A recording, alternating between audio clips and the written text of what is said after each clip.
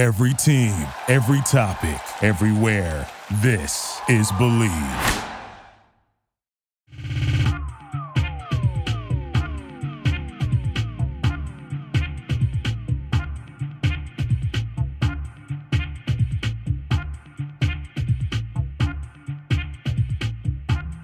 Hello, everybody. Welcome back to another edition of Bros Pod. Bill Rhoden on sports.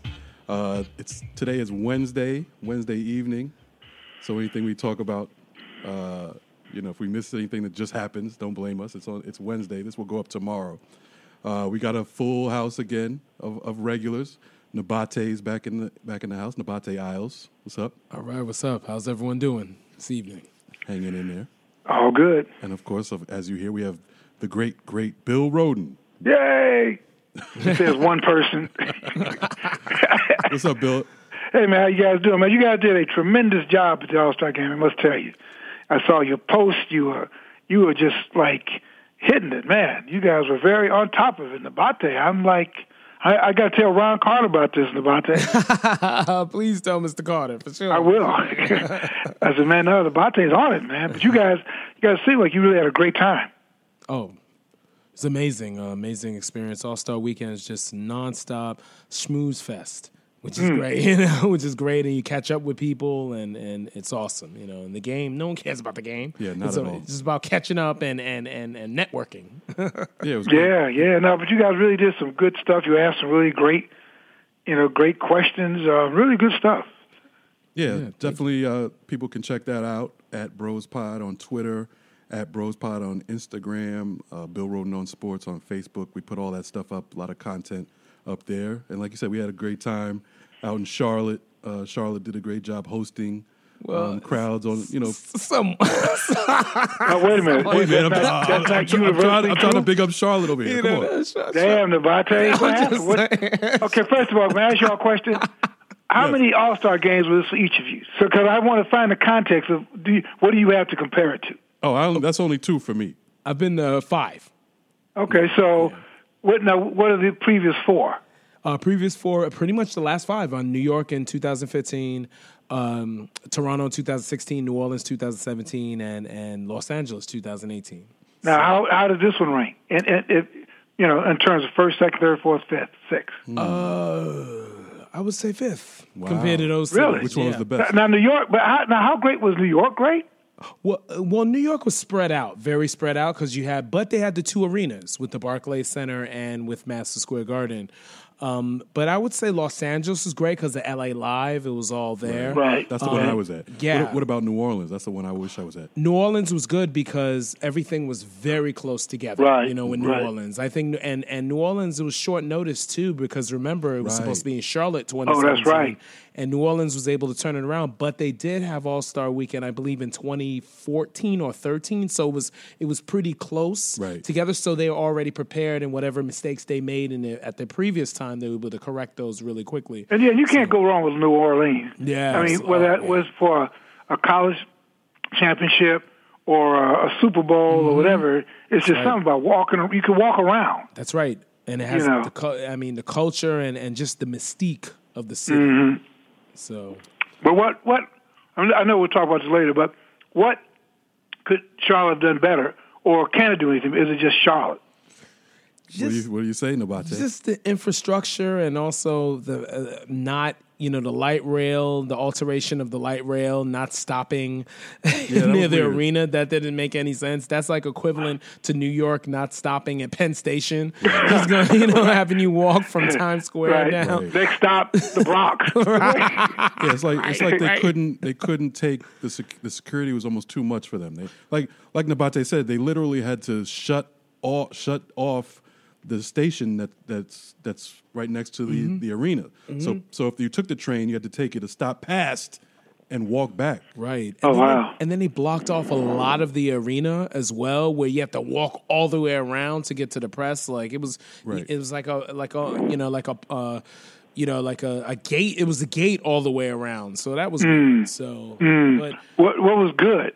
Oh no! Like just the nice hospitality of the city. You know, everyone was Southern really, charm. Yeah, the southern. Yeah, and also, but the traffic was crazy downtown. Like I was saying, a very small downtown. It's not not spread out, not a lot of roads that you can go around. You would have to really go around, take a detour, major detour to be able to get to where you have to get.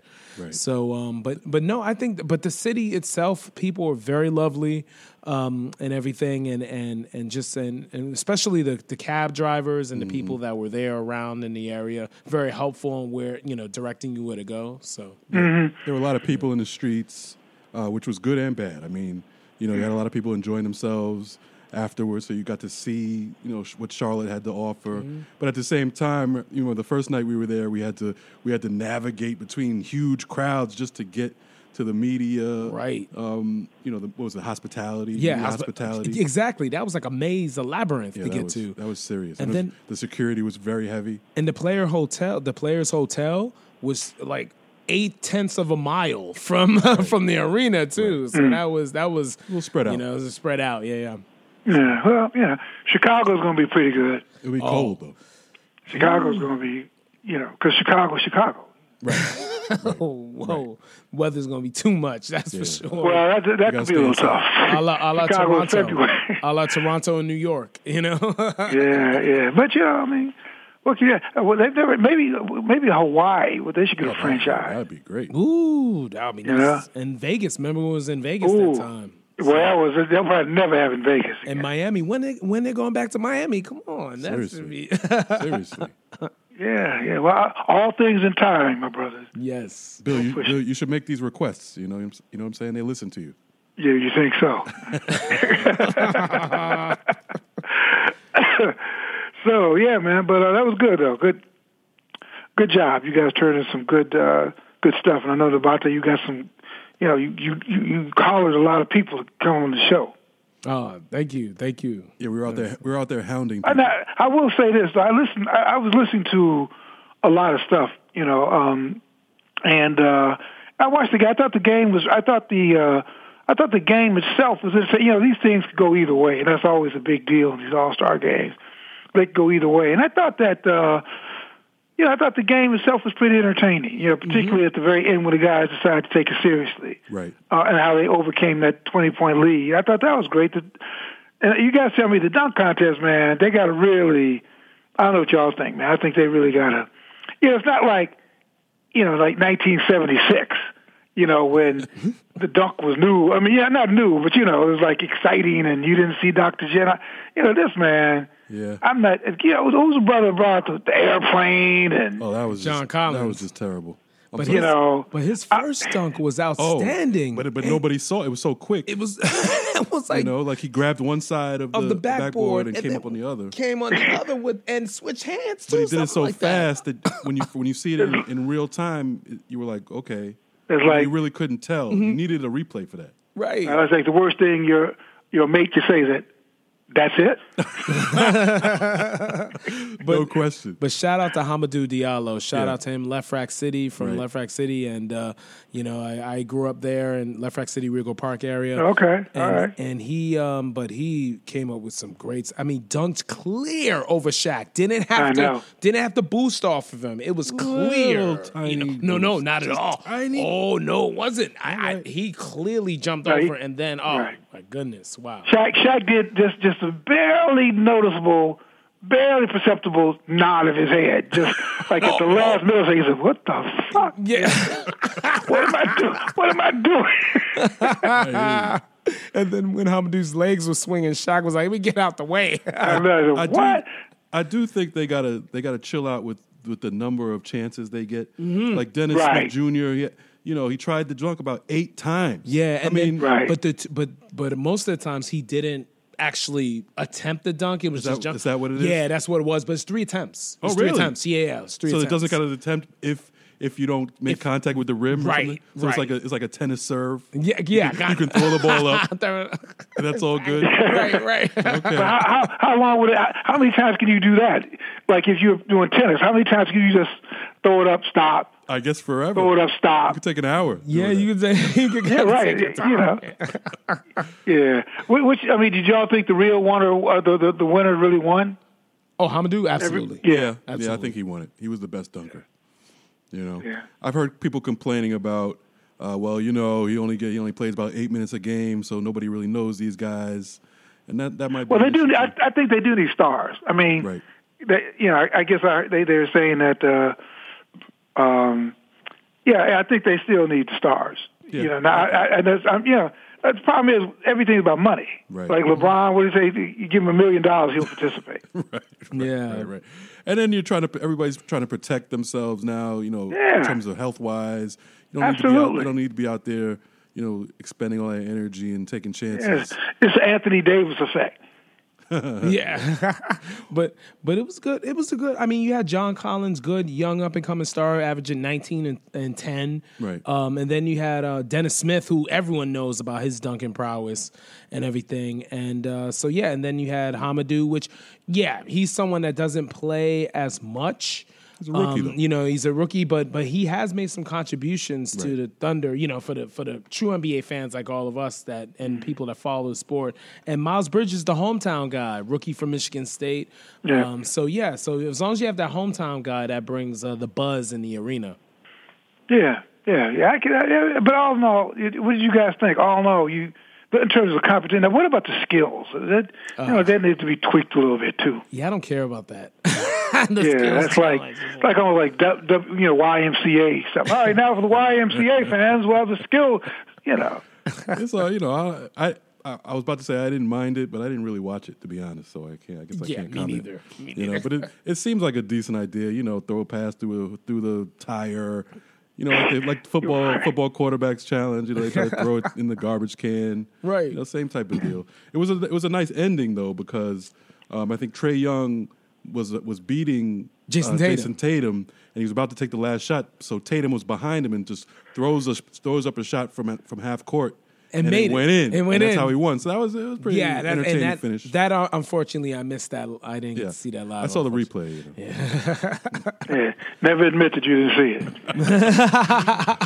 Well, I was getting in the concession stand actually. That's what I was at. Never admit that either. That's even worse.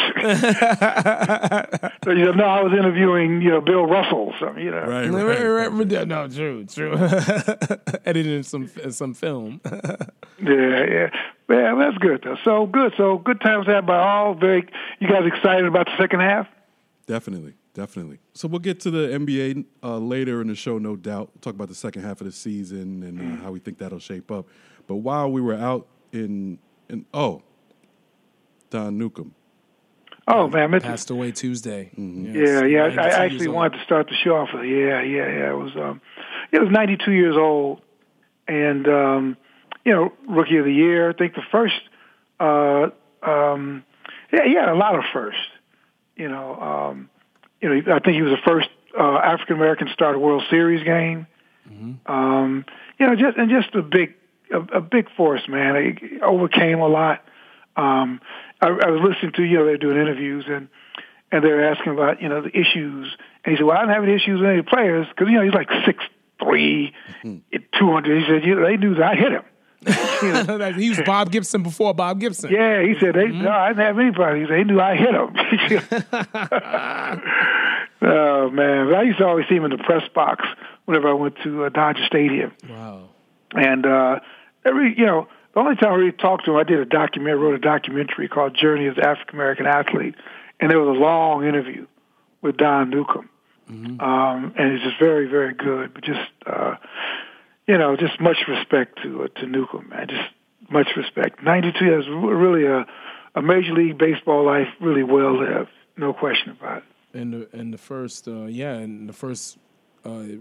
player ever to win Rookie of the Year, Most Valuable Player, and the Cy Young in his career, which is amazing. Winning Most Valuable Player and Cy Young, that's rare to do in one season. We've only had a few pitchers like Roger Clemens in '86 do that.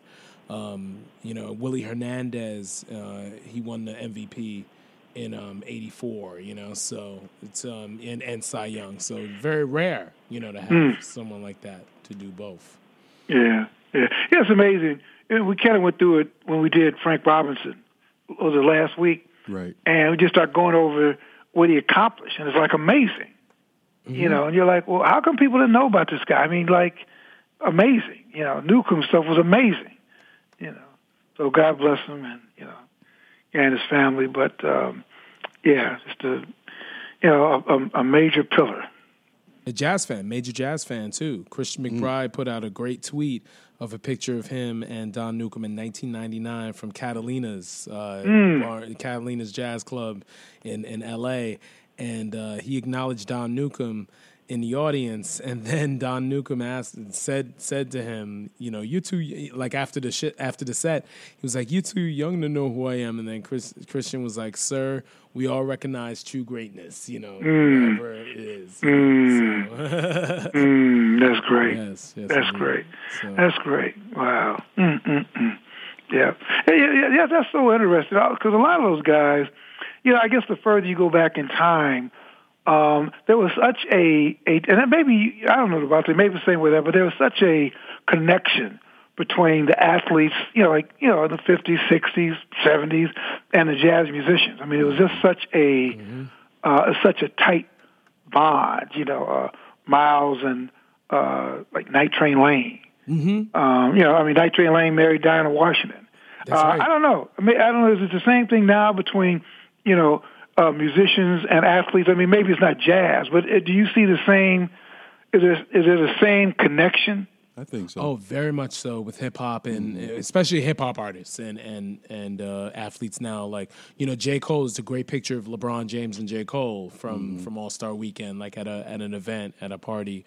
But yeah, such a connection, and a lot of athletes are recording their own material. That's true. Like Kyrie Irving is an R&B singer. Yeah. Uncle Drew soundtrack, he has a song there, and Dame Lillard. Dame Lillard. Artist. Yeah, Dame Lillard talks about J. Cole's his favorite rapper, and he loved to work with J. Cole, and he's worked with Lil Wayne and 2 Chainz.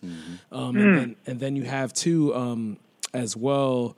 Victor Oladipo, who does a lot of R&B singing, and his EP is off the charts. Wow.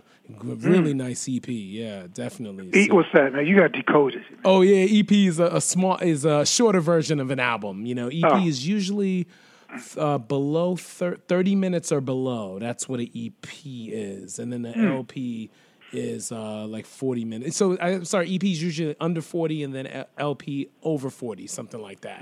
I've always been fascinated with it. Going back to Jack Johnson and the Philadelphia Stars, and what's the nature of the connection? Oh, it's interesting. I think maybe the popularity of each. They're both if you're a rock star or a a star musician, you're just so well known around the world. People look up to you. People, fawn over you. And the same thing as an athlete. And it always seems like the athletes, they wish they were, they were stars, either acting or singing. And then the singing and actor stars feel like, they wish they could play as well as the professional athlete and get that same type of fame. So, it just seems like it's always been that way. And it's a good thing because a lot of musicians and recording artists are fans of sports, so they can get to sit down and relax and watch the athletes do their thing, right. And then vice versa, athletes could go to their concerts and check them out and maybe come on stage sometimes, like LeBron with Drake at Staples Center. Right. Right. And then, of course, The Barbershop on HBO, which is a prime example of recording artists like Mary J. Blige, Nas, Ice Cube, Drake, that have been on those episodes with LeBron, so. You mean the thing he stole from me? Yeah, I was going to say. Bill had the original Barbershop. You know what? Which I stole from somebody. No, it's but that's good. It's all about each idea being enhanced. Right? Yeah, enhanced. It's all good. That's like saying on the stage, like, well, Disney stole something from, Roy Eldridge. Right. It doesn't work. It's not stealing. It's all like a creative give and take, and it's like evolution. Mm-hmm. Right. It's like language. Like when we talk, when we give speeches and when we speak in public, we take certain sentences, certain phrases from other people. It's just like in jazz, it's that vocabulary. You have to build it by emulating the greats before you. So. Right. Well, meanwhile. Meanwhile. We got Jamal. So Charlotte was good. Yeah, Charlotte was good. And then the big news while we were out in Charlotte, some huge news broke, and it had to do with a subject we always talk about on the show. We have for a long time, and that's Kaepernick. And it was a Kaepernick NFL settled with Kaepernick and Eric Reid on the collusion case. The terms were, of course, undisclosed. Neither side can speak on the terms due to a confidentiality agreement. But as we've all heard, different numbers have been floating around. I heard, people are just really guessing about what Kaepernick and Reid got from the NFL. But, some people are floating around 60 to 80 million. But we really don't know. I know, Bill, you wrote an article on this a couple of days ago addressing, a couple of issues in terms of this Kaepernick settlement. What was your take? What was your take when you first heard well, I think it's still unfolding. I mean, I was actually kind of stunned. Mm-hmm. I knew it was sort of in the works, but that they were so. And I guess you're not really surprised because number one, you figure the NFL. Do they really want all the personal correspondence of 32 owners to be exposed? Not forget just about Kaepernick, about anything. Oh, no. I mean, do you think, forget that, it's like, well, we were looking for this, but oh my God, look at this, Right. So that's what it is. Do they really want that kind of exposure? And then, you're thinking in this climate of blackface, we talked about earlier, it's now being revealed all these people and their youth have done that, blackface. Right. How many of those 32 owners if we dig into that, let's let that stuff start coming up. Let's just end it. And I think that Kaepernick probably, they had the leverage. Yeah. A lot of people say, he couldn't win. Trust me, if the NFL felt they could have crushed him and won, they would not have settled. Right. I just think they just said, you know what, let's get rid of it. Let's just make this go away.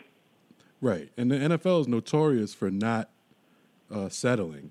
So, right. There's no way if the NFL thought, and again, this is all opinion and conjecture, but you would think that if the NFL thought that they could go into court and win easily, there's no way that they fork over money to Kaepernick and Reid. And to me, like I said, the terms we probably will not know for a long time unless someone leaks it, and there are legal ramifications to that. But even the 60 to 80 million seems like a drop in the bucket for the NFL to me. Well, it is. Right. Do the division. Do the math. 32 owners, 60. Let's say 80 million. Yep. Right. And they say, okay, listen, guys. That's 2.5, literally 2.5. Yeah, could you all each kick in 2.5, and everybody pulls out their wallet. All right, here's 2.5. Yeah, I'll throw in. You don't have a job here? Just pay me back tomorrow when we get back to the house. And so really to that extent, it's like if that's what's going to cost us, because we're just getting clobbered. Let's just let it go away. But now, when you say let it go away, the next level is, and I guess I know there's a lot to discuss, but make it go away, does that mean that he's not coming into camp? Because as soon as he's in anybody's camp, isn't that won't there be a constant reminder, if Colin comes into camp, even if he doesn't say anything, even if isn't that a constant reminder of the hypocrisy? No doubt. That's a great point. I don't know. What do you, if you guys are Jim, you say, well, we want this to go away. Does that mean, we're going to turn around and offer him a tryout? And, in this climate, I think POTUS 45 will still probably be at the White House. And wherever he goes, Charlotte, anywhere, it could become like a lightning rod. So I don't know. What do you guys think? Should he and will he? I think that's a great. Okay, I'm gonna answer first, like what the reaction will be if he comes back, and I think yes, exactly. It will still be controversial, and then you'll also still in the locker room have certain players that never agreed with his stance, never agreed with his philosophy. Because remember, the NFL has people from all walks of life, and some people that have their own views that are similar to POTUS, in general. So, but I think what it is that Colin, except they're surrounded by all these brothers, unlike him. Yes, and they find and of course you when you're in the trenches together, you find that compromise. I think if he does come back, I think he will want to prove how great of a quarterback he is, and prove that he still is an effective player in this league. And I can see him doing that for 1 or 2 seasons and just walking away, kind of like coming back on the Randall Cunningham trajectory. Right. When Randall Cunningham came back and won MVP. That I can see that possibly happening and him proving himself. You see, like, I am great and I still can be significant in this league, and then walk away. But I think Colin, I've always said we don't want him to get carried away. Literally. No, that's for sure. But I think what he should do, I've always said he's bigger than football. Absolutely. He doesn't need football anymore. Yeah, he's bigger than football. He should then be able to have a coalition of athletes that are currently playing, and create a way to be able to educate in communities, be able to build centers for kids to be able to learn about financial literacy and about building businesses, things like that. And Collins should focus on uplifting, which he has uplifted the community, but doing that more in the trenches, in the grassroots sort of way. And that will show that he's bigger than the league. So I think he should do that and continue to use his name and his platform. But you raised a great point. He's already bigger than the game. He doesn't need at the Super Bowl. That his spirit kind of hovered over the game. Right. He doesn't need that game anymore. Right. But could you imagine, because he has achieved this kind of legendary status, being in any locker room? That'd almost be like sort of the runaway slave, the big, powerful, well-respected runaway slave in the quarters.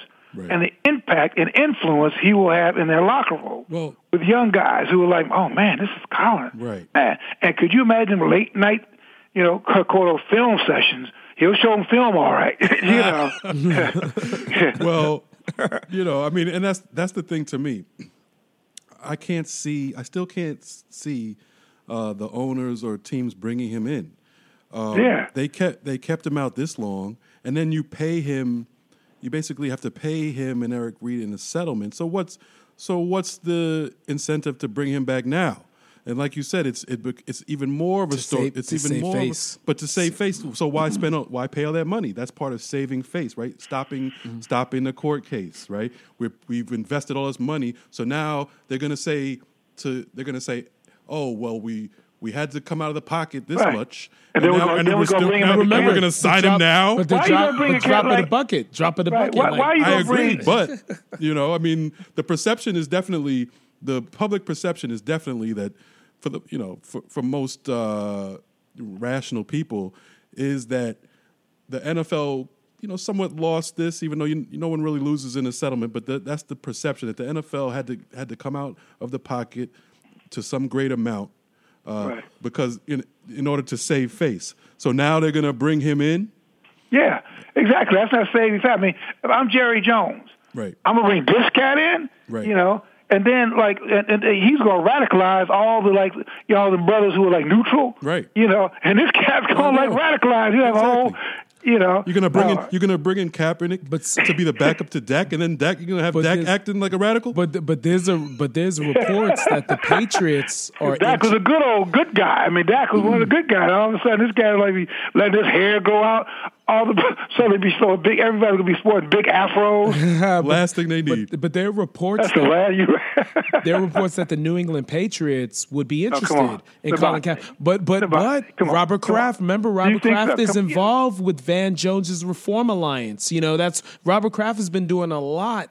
So to be for different communities. So that's the thing. He's starting to turn around his philosophy and being able to contribute to society. So this could be another step for him to sign Colin Kaepernick and be like, hey, we're with Colin, because remember he's working with Van Jones and Michael Rubin and Jay-Z and all those guys. So, but at the same point, getting back to what we were saying originally, going to Kaepernick's point of view and whether he should come back at all, you mentioned Nabate, you mentioned him, maybe trying to go out on top and playing well, for 2 years and then stepping out. Mm-hmm. But, that's easier said than done. I mean, it's football. That means you basically have to go to a good team, first of all. Yeah, that's right. If you want to play well, you better go to a good team with a good offensive line. Hey, you can put up numbers. Put up numbers on a team with no defense. I mean he was playing. He did. But what if you have a terrible offensive line? He was about top 15 quarterback. He wasn't. But he a can top move. 5 guy. But he can move. Mm-hmm. He could be able to scramble and be able to move. Right. And but as soon as he throws that interception, you know what people are going to say. Don't throw any pick six. But that's the thing. But it's all up to him on whether he wants to put that mental focus and his energy into being the best football player that he can be, but it's better to put that focus into being the best humanitarian that he can be. Yeah. But it doesn't matter. It's not like when Ali came back. Ali's a boxer, and largely it was on him. Right. I mean, Ali's fame and his legend really grew when he came back. Because not only did they strip him, he came back and had some of the greatest fights in the history of boxing after he came back. Right. Frazier, 2 and 3, Foreman and Zaire, Ernie, but he, as a boxer, you kind of control your own fate. It's not like, when Colin comes back, man, the offensive line could be terrible. Right. His receivers could be mediocre. So. I guess they were the in question, San Francisco. Like they were. That's right.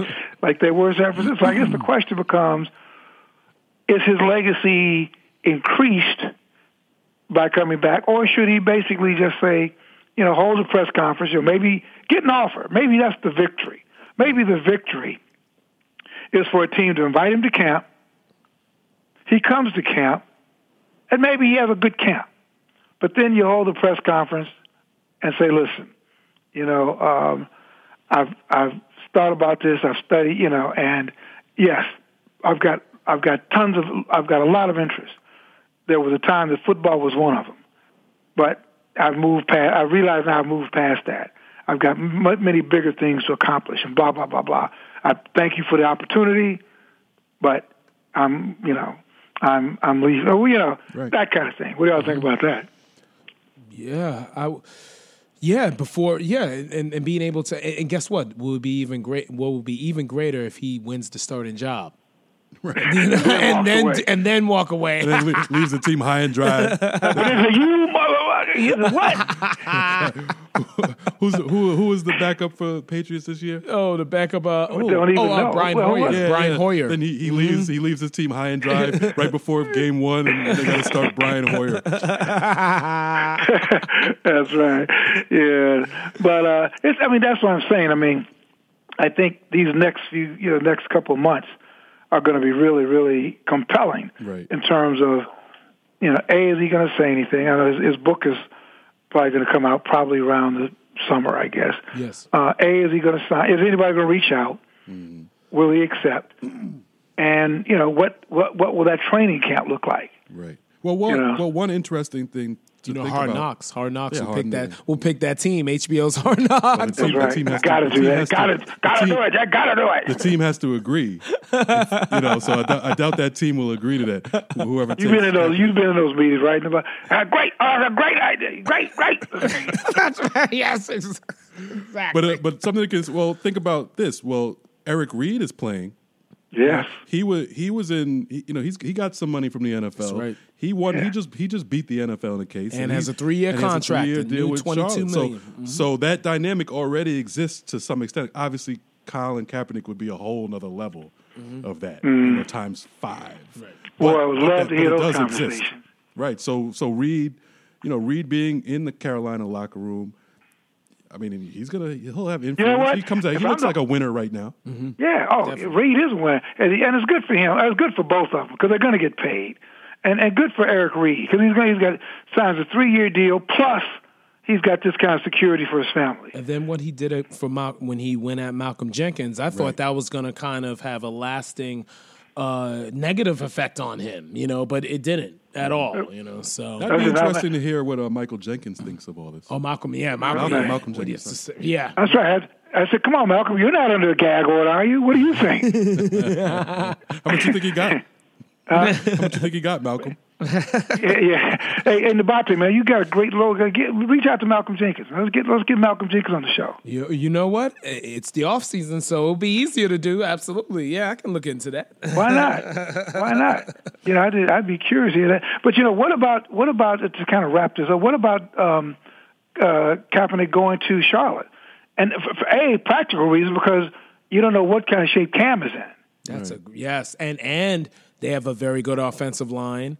And great also defense. Yeah, and good young receivers coming up, and a running back, a dynamo running back, and Christian McCaffrey. Right. He has the weapons around him. So if Colin, then Does the pressure's on him. Does he want to be a backup though? Oh no, well if Cam doesn't play, well Cam may not play. I mean, Cam had a serious. Superman ain't playing. Exactly. So you put Colin in there, but the pressure's on Colin. They better make the playoffs with those weapons around him. For sure. See, and that's the whole thing. They're just from a purely competitive standpoint, you know, the pressure will be on Colin. But I mean, you know, he did lead a team to the Super Bowl.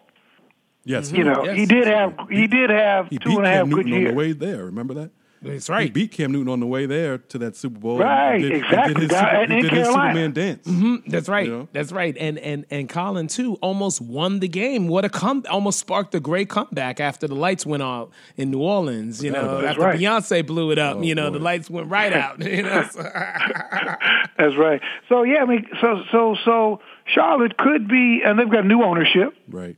You know, new ownership. And Charlotte, you know, there's Michael Jordan and well, you know, I know he might be the one lobbying for him not to go. Nah. Well, Mike has changed.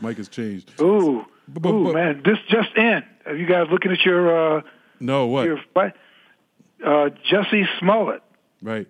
The Empire actor who reported that he was attacked last month is now a suspect in the case. The Chicago police said.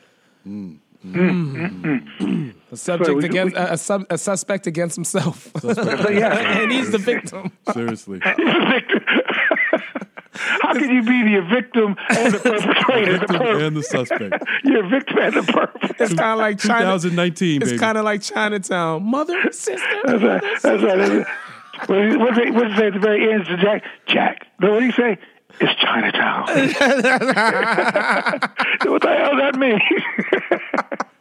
Oh my goodness! I watched that. I watched that a couple last week, just so I could get to that last line. That was just such a great line. It's Chinatown. Oh, that film! Wow. Oh my God! So you know, we go from Kaepernick and the high ground to whatever this is, man. Oh, yeah. Geez. I mean, you know. Today's podcast is brought to you by Audible. Audible has over 180,000 book titles to choose from for your iPhone, Android, Kindle, or MP3 player. For you, the listeners of the Bill Roden on Sports podcast, Audible is offering a free audiobook download with a free 30-day trial to give you an opportunity to check out their service. We highly recommend that you check out the classic $40 Million Slaves, The Rise, Fall, and Redemption of the Black Athlete, by the one and only William C. Roden, an absolute must-read. To download your free audiobook today, go to audibletrial.com/Bill Roden on Sports. Again, that's audibletrial.com/Bill Roden on Sports for your free audiobook. What do you think? I mean, it's now that it's become a report, I guess, but I was a little leery because, you know, hate crimes against gay, lesbians, transgender is a serious thing. Right. Mm-hmm, yes. And it's never anything to make light of because that's real and it's happening. Right. Which is, I guess, how this is turning is just, it could be very unfortunate. Right, very. It could be unfortunate. So many, it just hurts so many people. Yeah. And I guess what we don't know, we'll have to find out is why. Why? Yeah. I mean, to be honest, when I heard the story originally, I did have my questions about it. Like, I wasn't 100% sure if I believed it initially. but I felt like I had to tread lightly. Like even my wife, I'm asking my wife, well, do people really carry nooses around like that? Does this story sound right? And she's like, oh, you don't believe him? I'm like, whoa, I'm not saying that. I don't know. We'll wait and see what happens. I believed it. I heard it. I didn't. I forget where I was. I was like, wow, that's in this climate, and that's what I'm saying. In this climate, the way POTUS 45 has really, effectively, fomented, division and hatred and that kind of stuff. I think anything could happen. Right. Yeah. No. Anything can happen. And, I didn't dismiss it completely, but I just felt, it seemed a little fantastic to me. That's all, from the very start. And, obviously you don't, it took me back to like kind of the Tawana Brawley situation for those old enough to remember that in New York City. And I definitely believe Tawana Brawley. That was even a more believable scenario. That turned out to be a huge hope. Yeah, so these type of things happen, and I understand. The other dynamic of it is, people who are dismayed at where we are as a country now, and with POTUS 45 and MAGA and all this stuff. We kind of it becomes a situation where you kind of don't want these things not to be true, or you take it as a personal loss when there may be someone, an outlier who makes up a story or whatever, but it doesn't discount that, there are plenty of real stories out there. Yeah. And this stuff really is happening. I don't think, it's not like I'm not taking it as a personal loss if this story turns out not to be true. It's just one guy, for whatever reason, he made up a story that wasn't true, but it doesn't discount everything real that's happening out here. Still we don't have the finalities and the end results haven't come out yet. That's true. Which I think you're right about.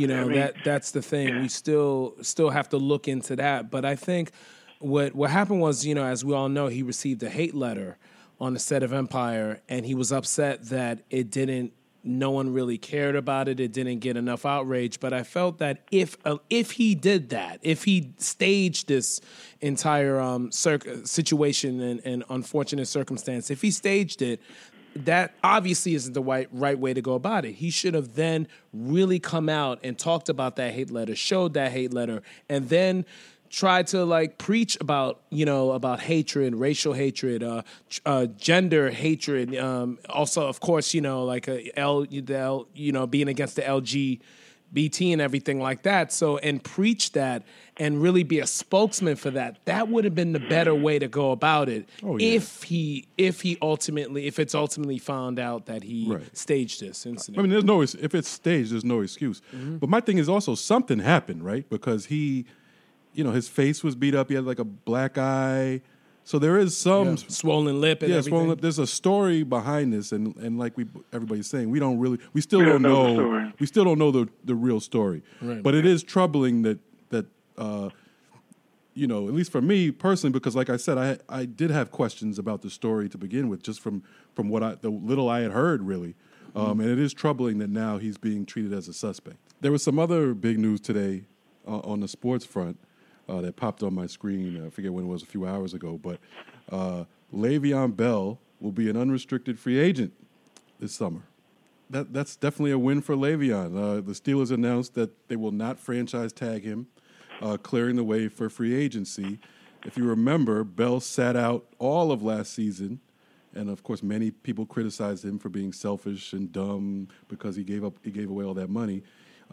He refused to sign a $14.5 million franchise tag last season, bet on himself in free agency, sat out, didn't play a game, and now he actually gets his free agency. What do you think, Bill? That's a win. Mm-hmm. Now we could debate about whether Colin was a win or not. Though I think we all agree that was a win, but this was definitely a win. He held his ground. He knows his value. Yes. He also knows that running backs are perceived as being a dime a dozen. Right.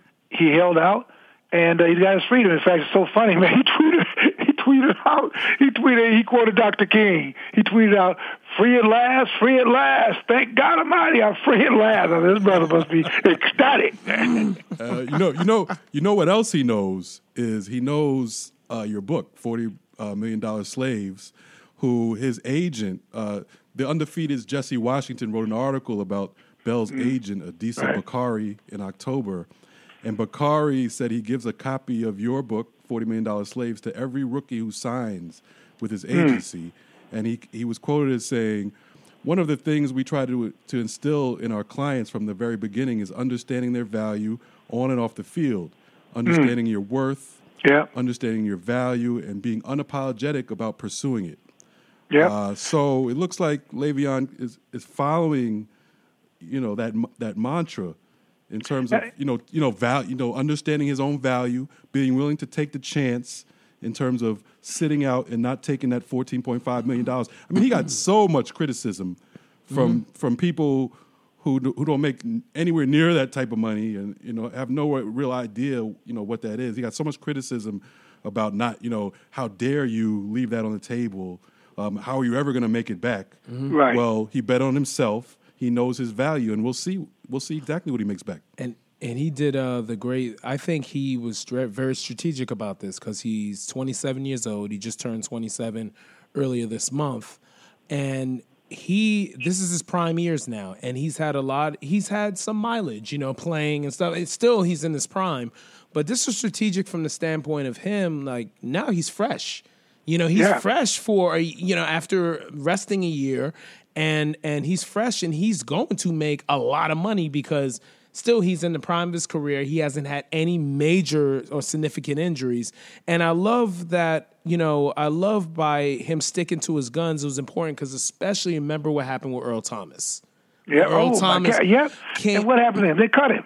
Earl's a free agent. Cut him, but basically they're not going to resign him, They're not going to resign him. And Le'Veon Bell said in his tweet, quoting him, and this is around October 1st, he said, "SMH, exactly. Get right, bro, at Earl.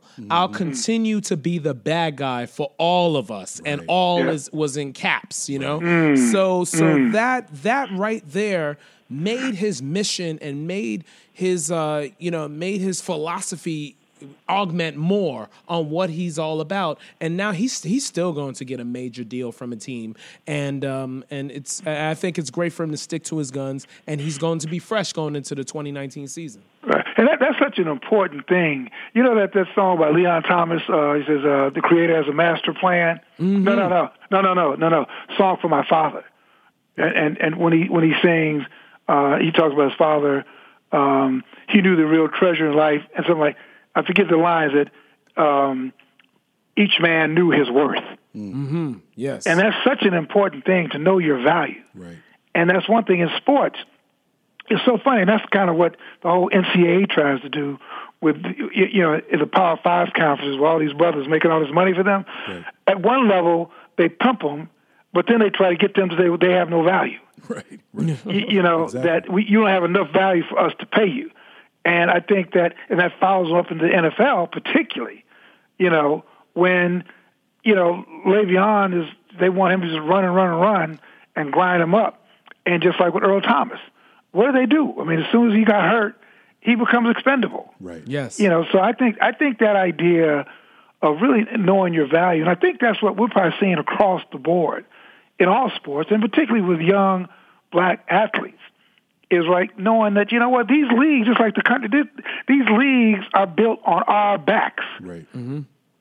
We are the ones who are responsible for this. Right. And I think if they would look around, there's another podcast, but I think, I think that's just to put it, that's just so, I'm so happy for Brian. And right. I thought it would be great if he and AB end up in like Denver.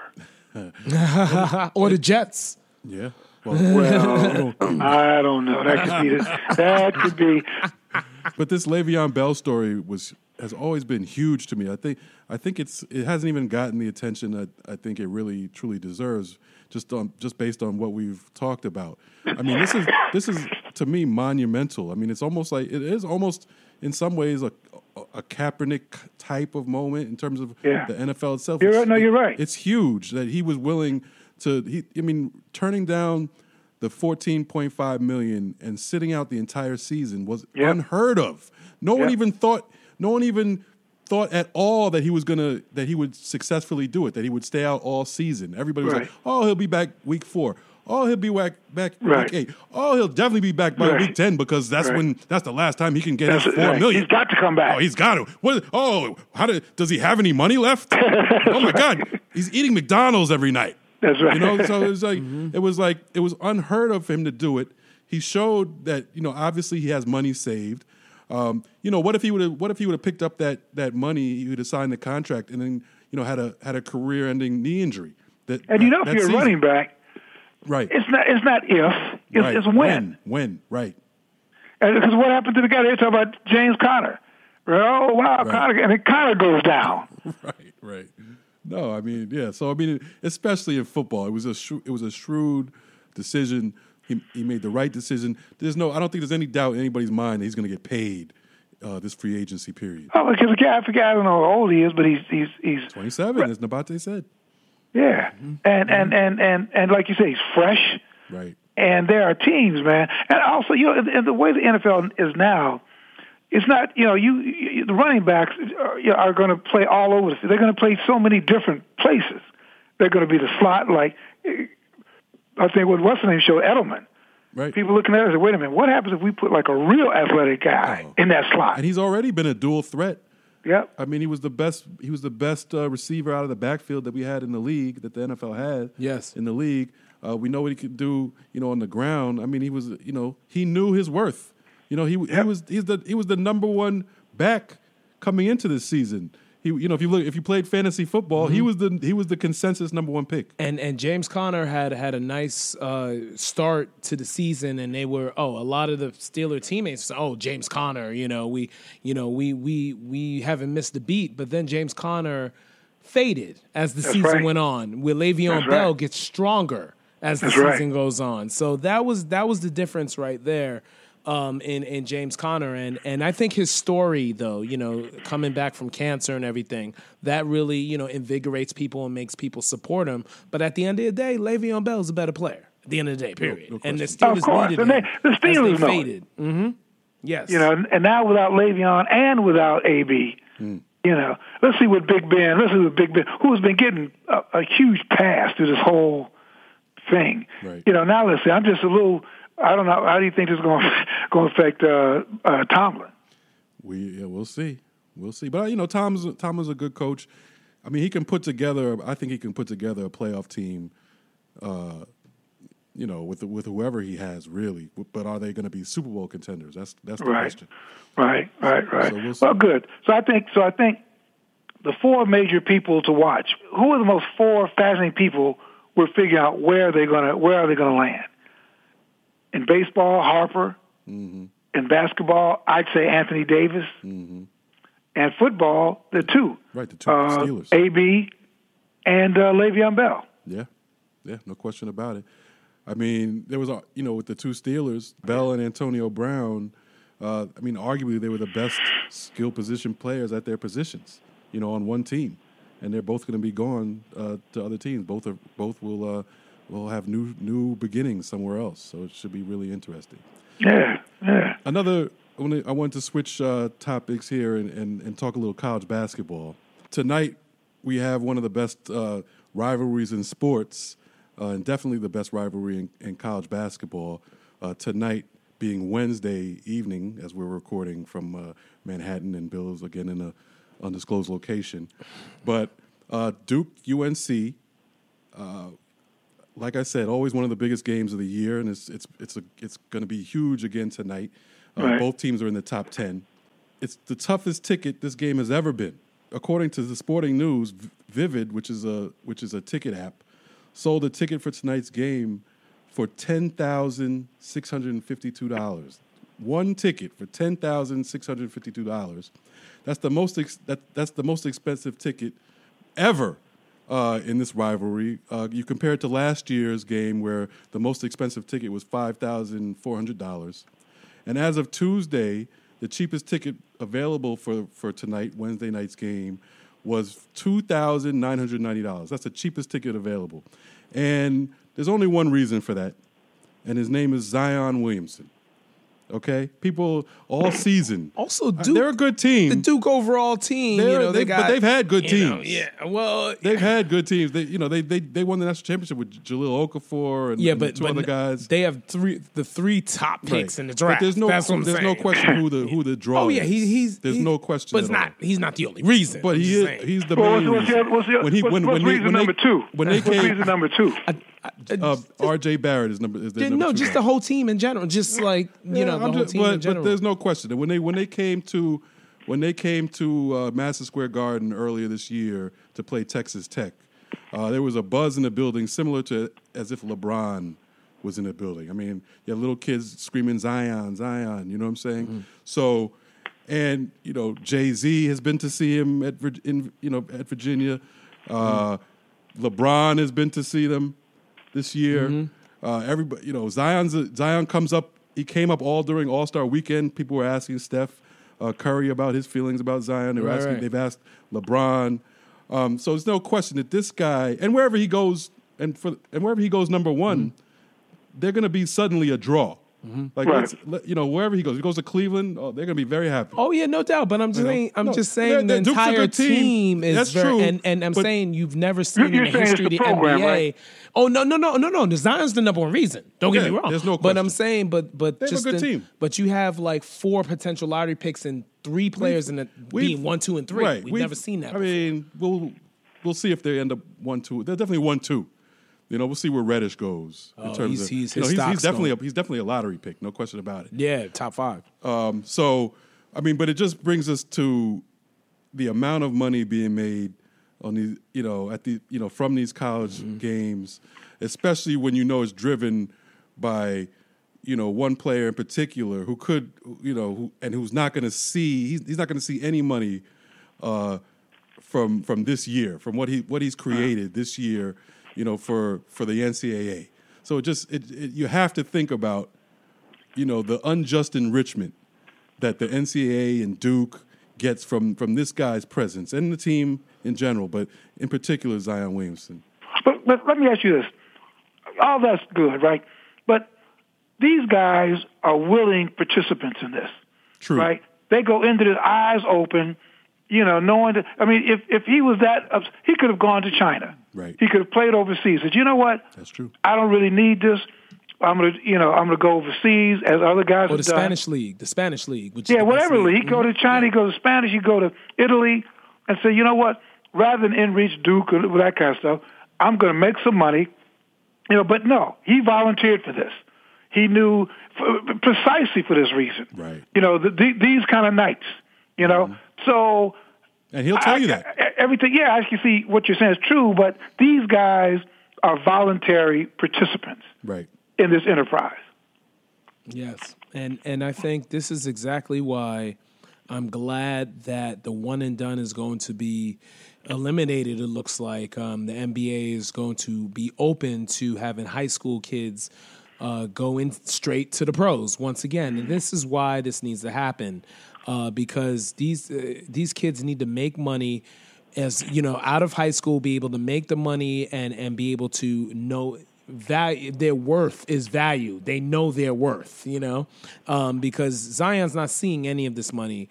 And of course now if it's a situation where we have a Zion Williamson 3 years, 4 years later, he gets to go right to the pros and be able to get $7 million per season for the next 5 years, so that's what it's all about. And that's why I'm glad the high school kids will get an opportunity to go to the pros. Except, I think now because the minor league, the NBA's minor league is forming in a way that it had not formed before. Mm-hmm. So I think a lot of these kids who are thinking they're going to the league are going to end up doing a lot of time in G leagues. And they get paid, like they still get paid their rookie salary, their NBA salary. You're the ones, the first rounders. Right. Yeah, they get their guaranteed contract. And also the G League is going to help them with their education. That's what they talked about as well, being able to give them opportunities to be able to continue their education. Well, that'd be amazing. I hope so. I haven't done the research But I wonder how many guys like 25, 26, 26 years old are still floundering around, with, 1 year of college, maybe 2. Right, a lot. No degree. Now, you're right. If the university, and I think it has to be universal, that they all have to say, if we recruit you, you've got a lifetime opportunity to get your degree from this institution. Right, I agree. So even if you're floundering around and you're 26 or whatever, when you finally decide to call it quits, you come back and get your degree. And I don't know about, to me, otherwise, it's just an exploitative situation and just another version of it. Right. Right. And that it is exploitative. And it will always be under anything close to the way it's currently being run. So, and the interesting thing with Zion, you mentioned, if there was no one and done, he could go straight to the league. He did say on the record a few times this year that even if, and this is hypothetical, so it's easy to say now, right? But he says, even if I were allowed to go to the pros, I would have come to college for a year because this is what I wanted to experience. But if one and done was around and they start waving those millions of dollars in your face, it's probably a little tougher to say that. And because you've been fortunate because you haven't hurt yourself. Right. And they're starting in the summer of 2019, the G League, and paying elite prospects $125,000 and continuing their education if they join the G League as an alternative to going to college. But a lot of these kids are going to wait until they can get to the NBA, and get the NBA contract. Right. And then, we talk about college. There are some perks to going to college. They fly charter. You know what I mean? They fly private. And you socialize with people your age. You're on ESPN every night. You can meet your future accountant, future lawyer that want to be around you because you're Zion Williamson. They're like, wow, I can't wait so I can be your lawyer when I'm 25, 26. And they build those relationships. Right. And, yeah. Right. So I guess the reporting that we have to do is, over the next few years, Zion Williams is going to be okay. The kid last year, Bagley, is going to be okay. Right. The kid in Chicago. Right. These guys, but the other ones, kids who were never much on school or education in the first place, right, and said, you know what, making $125,000 or $80,000 or whatever, let me just jump at that. Right. And that could be the beginning of the end. Right. And that's the argument that many people make, even though college is no question getting over on these kids financially and reaping the benefits, it does get the kid in school and get them in that environment, and they have a better chance of gaining education than they would if they never stepped foot on campus. So there is that argument. Well, see, I don't believe that. What I think would happen or should happen, and I've always thought this, like 10, 15 years ago, is that you take a kid from a high school, and in that high school, there are probably a lot of worthy students who just cannot afford to go to college. They're going to go to that college, to go to any of those Power 5 colleges. Right. So I would give a worthy student, say, listen, Zion may be out of here in 1 year, but you've got a 4-year scholarship. You'll take his place, essentially. Then a lot of schools are like, well, Zion, but that could be a condition on which Zion goes to do. He said, listen, there's so-and-so, my niece or my sister or whatever, who's at this so-and-so. I'm probably one and done, but she deserves a 4-year ride at Duke. As long as she's academically eligible, right. And that kind of stuff. That's the best way to parlay it. The best way, yes. Because then Zion could go knowing that he has paved the way for somebody else. Right now, Duke says, we get everything. This guy's made us money. We ain't got to really spend any money educating his ass, right.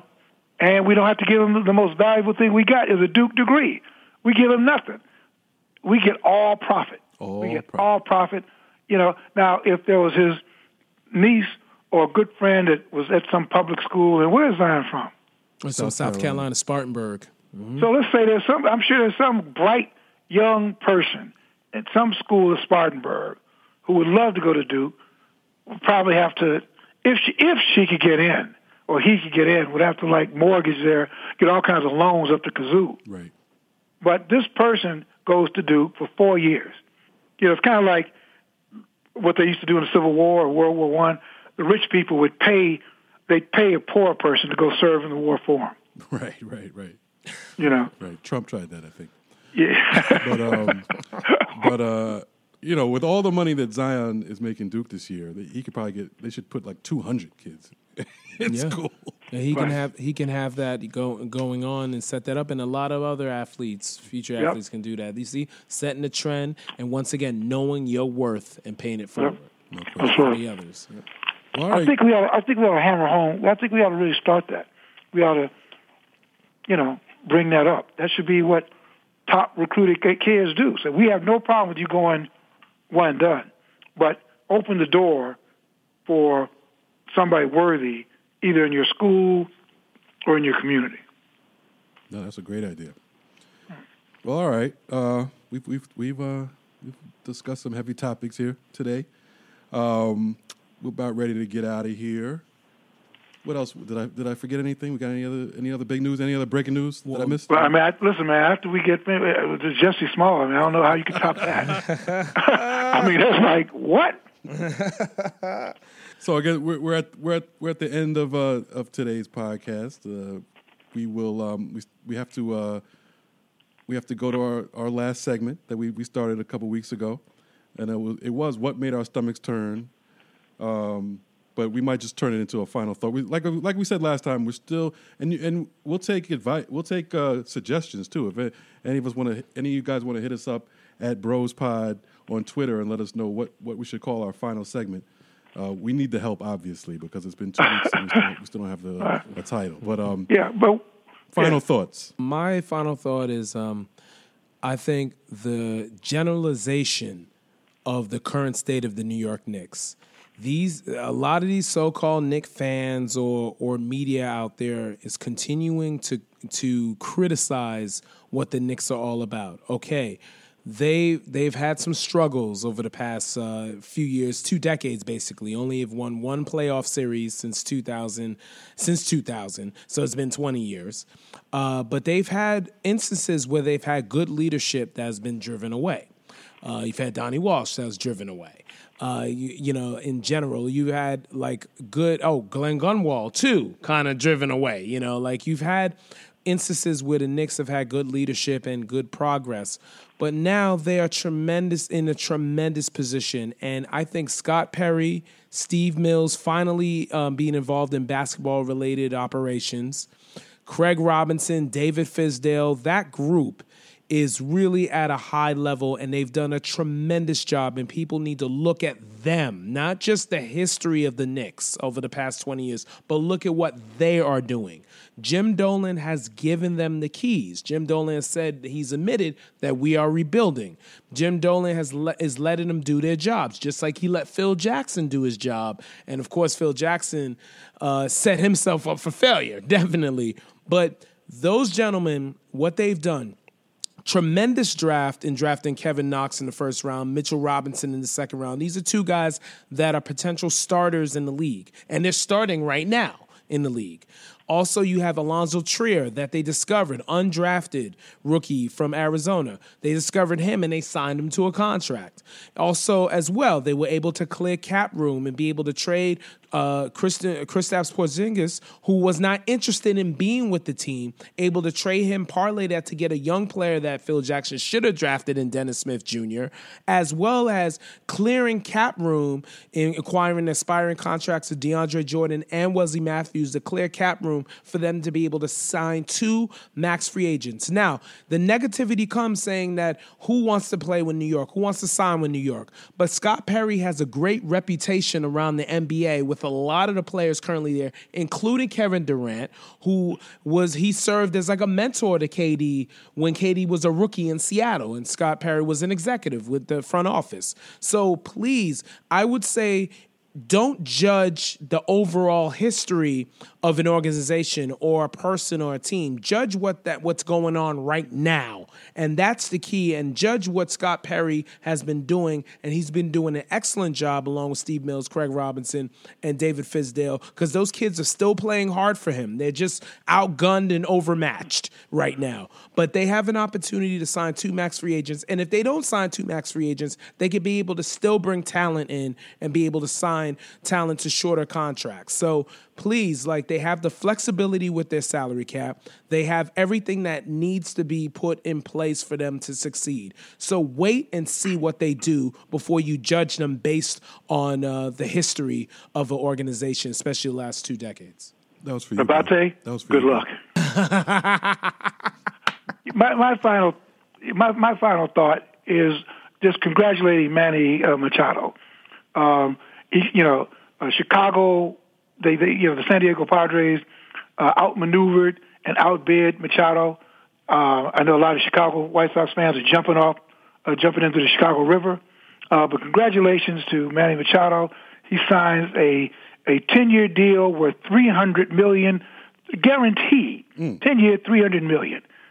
Congratulations. I mean, we talk about Zion and guys who should be getting stuff. Machado got what he deserved. And I know a lot of his peers, a lot of his colleagues are throwing parades for him. So, athletes make this whole thing run. So congratulations, Manny. Hope you perform up to the contract, but job well done. I hear you. I hear that. That's true. I don't know why those baseball teams still give out those huge contracts. It's crazy. And he has a 5-year option. After 5 years, he can opt out. Yeah. Mm-hmm. He can opt out so he can get more money. Yep. My final thought, I'm going to go back to basketball along the lines of Nabate, and I'm going to go to the other team in New York, the Brooklyn Nets.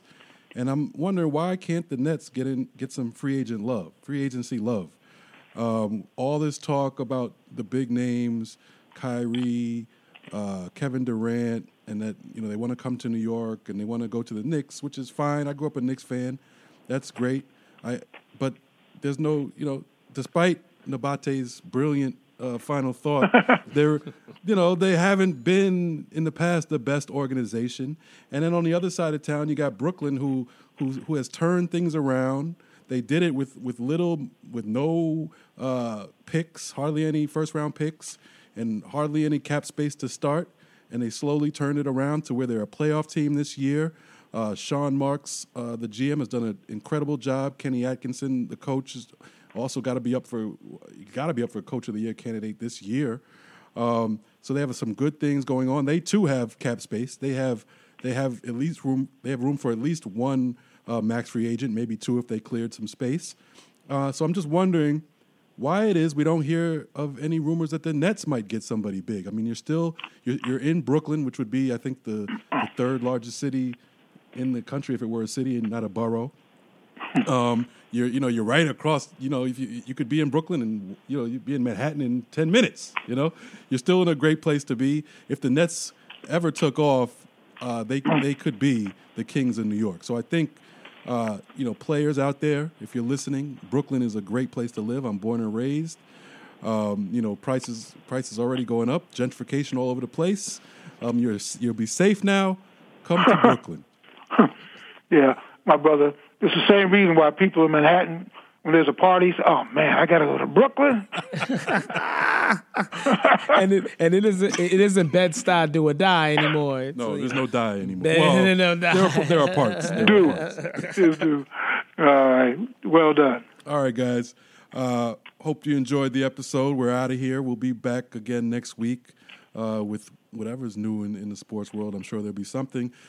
As always, check us out on Twitter at BrosPod. Check me out at Blacketologist. Check Nabate out at NABATEISLES SMTA. Nabate Isles SMTA. And of course, and I'm on Twitter at WC Roden. There we go. Soon to be on Instagram. Yes, you're actually on Instagram as I'm on Instagram. Soon to be using it. Exactly. Now my daughter is getting this going to do an internship this summer with Instagram. Okay. So I'm very excited to get into the Instagram universe. Yes, Great. very nice. Indeed. They're doing it. Check us out at Bros Pod on Instagram also. We have a lot of content. right. Nabate put all kinds of stuff up from the All-Star Weekend. And NSI.Universal Yes. is my Instagram page. Yes, and check me out at Instagram at Blackatologist also. Where can we hear you playing this week Yes. or next week? Oh, Okay. yes. Well, Eclectic Excursions, my album, is out on all digital musical platforms. Check that out. So check that out. And also, my next gig as a leader will be March 16th in Philadelphia, Saturday Okay. at the Clef Club of Jazz and Performing Arts in Philadelphia. I'll be leading my band there. So come check it out. And it's sponsored by PNC Bank. It's a cultural series. So looking forward to that March 16th.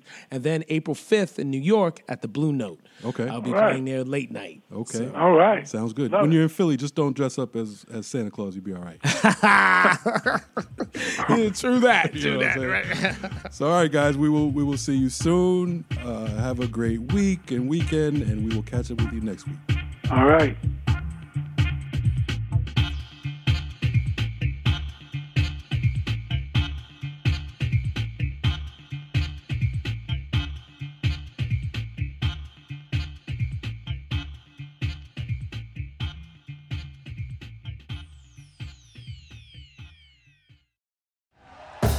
Thank you for listening to Believe.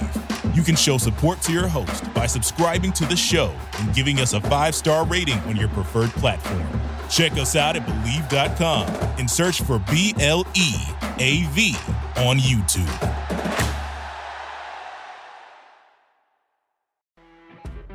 You know when you're listening to a true crime story that has an unbelievable plot twist that makes you stop in your tracks?